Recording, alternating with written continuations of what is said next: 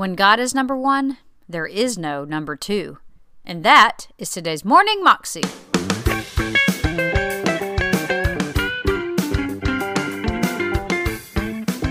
Welcome to the Morning Moxie Show. I am your host, Alicia Sharp, and today we have Bill Johnson, and he's talking to us about our dreams and how when we dream God's dreams, that is so much more important than when we just follow God's rules. God wants our heart to be the same as His heart, not just follow a set of rules just to obey, but He wants us to love Him and follow Him and serve Him. And as we follow Him and love Him and get close to Him, His dreams become our dreams. Here's Bill.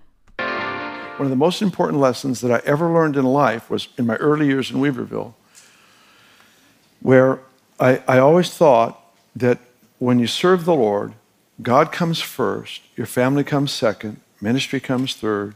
In my case, ministry would be job, occupation, that sort of thing. You go on down this list. And I think it's a good list because it shows us priorities. But I found it impossible for me to live because it's really hard to divide your time. And the best answer I found is that when God is number one, there is no number two. And that I actually get to love my wife as unto the Lord, and He receives it personally. And when I take time with my children and my grandchildren, it is as unto the Lord. It's an offering to Him because I'm doing what I was born to do. I'm doing what I was designed to do.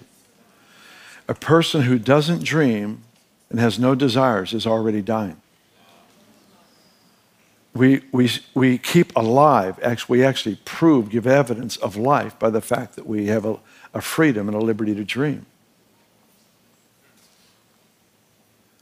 And the Lord in this passage is trying to draw us into a covenantal relationship where we don't let people who do wrong cause us to lose our peace, number one.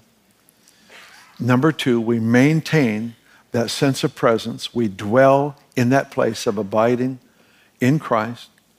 We feed ourselves on the history of God that we have and others have around us. It just means you sit down and you take time. It's not a happy meal. It's in the sense of something you just drive through, pick up, and gobble down. It's something you take time. Let it impact who you are. Dwelling in the land, feeding on faithfulness changes how you see. And if what you're feeding on doesn't change how you see, then you need to eat another meal. You need to go back to the faithfulness of the Lord again. Then it says, delight yourself in the Lord. Make sure that you find joy in your relationship with Jesus and make that your chief joy. In doing that, He's going to peer over your shoulder to find what caught your eye. He's going to find the things that actually bring delight to you. Why? Because as He fulfills them, because in His heart and mind, there's no separation between secular and sacred. There's no separation between natural and spiritual. They're all interwoven. When He answers that flask thing for you, or He does that, that just unreasonable, out of the way dream that you had. It may be the slightest, smallest little thing. But when He does that for you, something is strengthened in your identity with Him. And that's what He's working on. He's building, He's strengthening the tie, the awareness, the consciousness, the conviction, the sense of purpose that is written over our lives. And He does that as we become free to dream.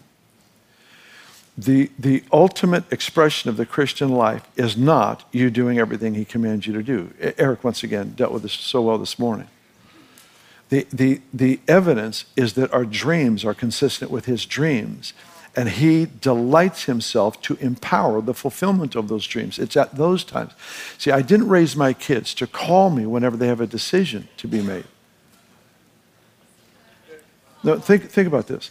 My goal as a parent was not so they would call me and say, I don't know, Dad, we're struggling. We don't know if we should have tuna fish for lunch or if we should have fried chicken. We really don't know what to do. Dad, we don't know if God, Dad, saying, yeah, no. Sorry. Dad, we don't know if we should buy this car or buy that car. I mean, obviously, I'm into giving as much help and assistance as I can, but it's not a sign of maturity for them to need my input for every decision. It's actually a sign of immaturity. That was Bill Johnson, and you can find that clip on YouTube if you search under Bill Johnson Dreams. You can also find out more information about him at his website, bjm.org.